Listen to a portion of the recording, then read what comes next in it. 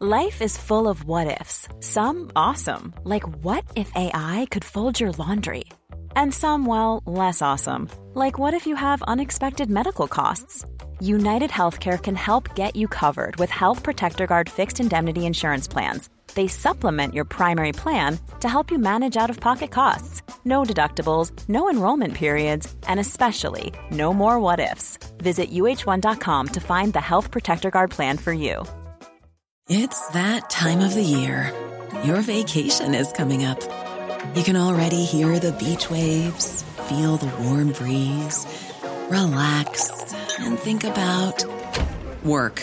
You really, really want it all to work out while you're away.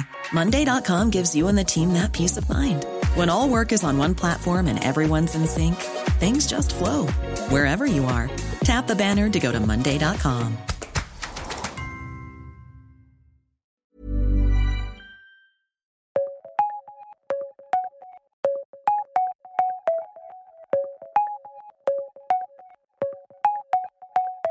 Welcome to The World in 10, the big news stories of the day, explained and analysed by The Times of London.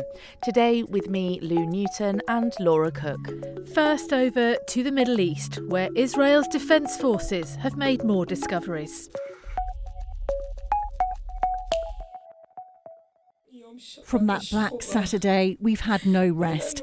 Our pain turned into the nation's pain. We've tried everything. 40 days in which we've turned every stone. We've searched every path. We've climbed every tree.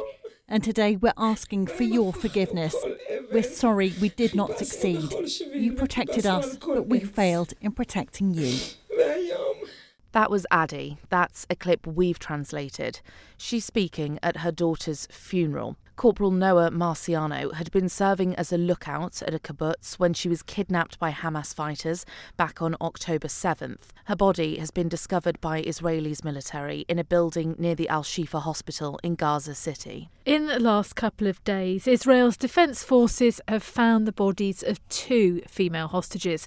They were both discovered close to the hospital. The other body was 65-year-old Yehudit Weiss. Noga Tarnopolsky is a reporter in Jerusalem. The Israeli army very clearly said that Judith Weiss, a 64-year-old cancer patient, was murdered in Gaza after having been taken hostage alive. And what happened to the soldier Noah Marciano is less clear, but these 2 discoveries, day after day, certainly hint at the possibility that some of Israel's 240 hostages in Gaza will not be making it home alive. And that will certainly change the equation within Israel in terms of the domestic politics of this situation. Over 200 hostages are still unaccounted for. They're being held by Hamas, but how they are and where they are remains unknown. The United Nations have said that people in Gaza will start to starve, as a lack of fuel in the area means they can no longer provide aid.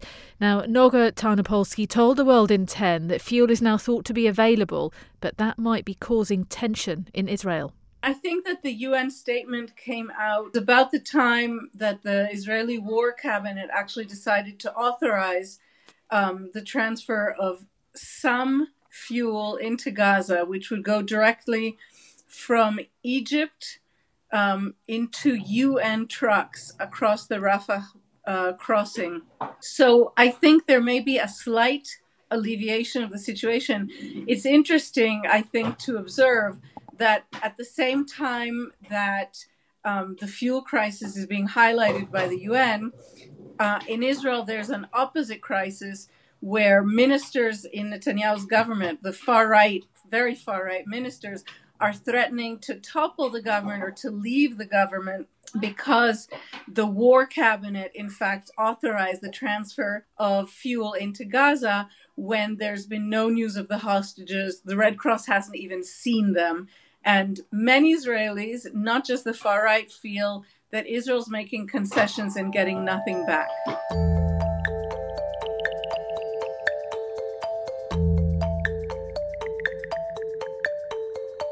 It took just 8 minutes for Formula One's debut outing in Las Vegas to end in shambles. Now, these F1 cars, Lou, are travelling at speeds of 200 miles an hour sometimes. So imagine the damage when Carlos Sainz's Ferrari hit a drain cover near the Bellagio fountains during the first practice session.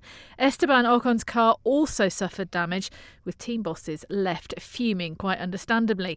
This left officials with a job on their hands. They had to check all the manhole covers along the 3.8-mile circuit. Wow, that is quite some job to have to do. Rebecca Clancy is the Times' motor racing correspondent. She's over in Vegas, and she said that time became quite a big issue. There are very strict labour laws here in Nevada, and eventually the security guards ran out of time.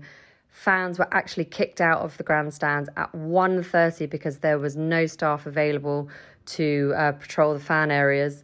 They are very unhappy. Fans have taken to social media to voice their frustration, to demand refunds.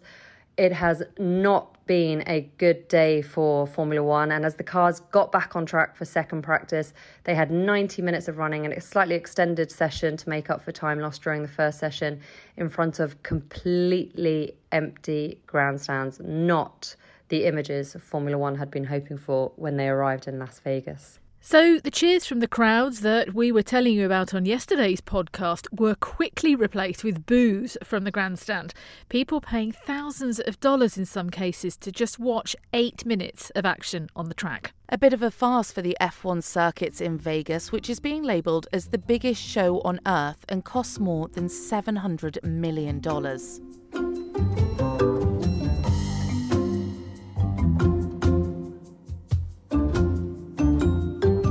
A totally useless, hyper-polluting gimmick for a few ultra-privileged people in a hurry. Now, that's not the most complimentary phrase you'd want to hear if you're planning to offer a quick transport solution for people going to next year's Olympics in Paris. We're talking about the Volocopter. Essentially, it's an electric flying taxi and it's powered by about 18 rotors. The company behind it wants to give people the chance to travel in a speedy way between airports and the city centre and out to an aerodrome on the western outskirts. And as you can read in today's Times, one of Paris's deputy mayors has been very critical of the project, with the city council rejecting the scheme. It might still get off the ground though. See what I did there? A potential backer is considering a €1 million subsidy for the experimental vertiport. Watch this space.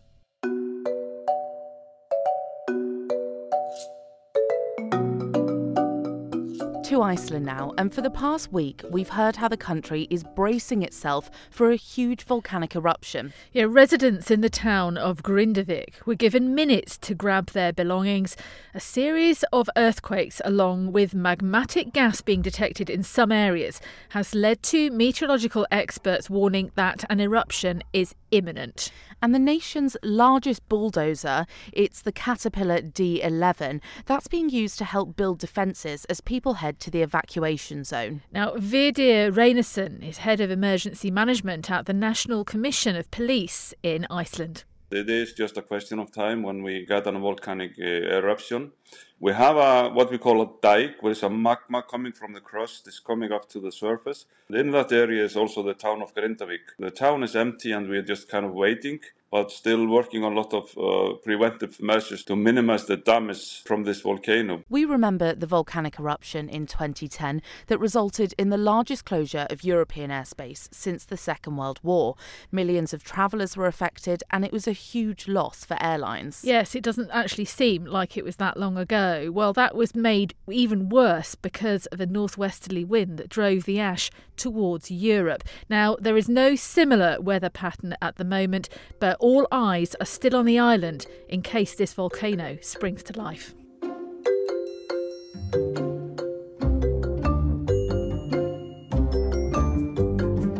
Now, the Duchess of Sussex, Meghan, found fame pre-Harry before she married into the royal family.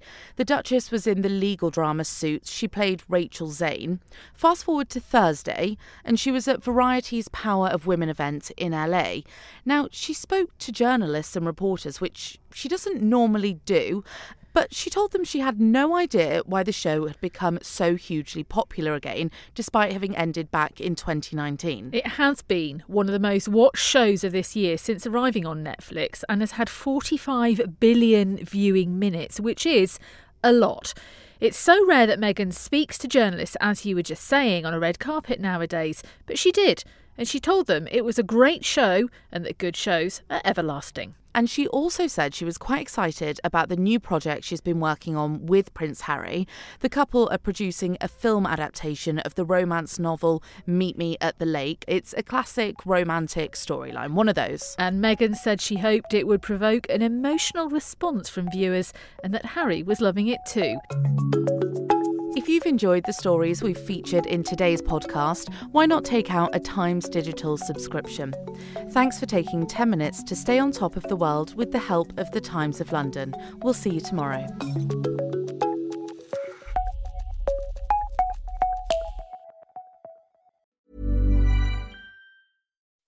When you make decisions for your company, you look for the no-brainers. If you have a lot of mailing to do, Stamps.com is the ultimate no-brainer. Use the Stamps.com mobile app to mail everything you need to keep your business running with up to 89% off USPS and UPS. Make the same no-brainer decision as over 1 million other businesses with Stamps.com. Use code PROGRAM for a special offer. That's Stamps.com, code PROGRAM.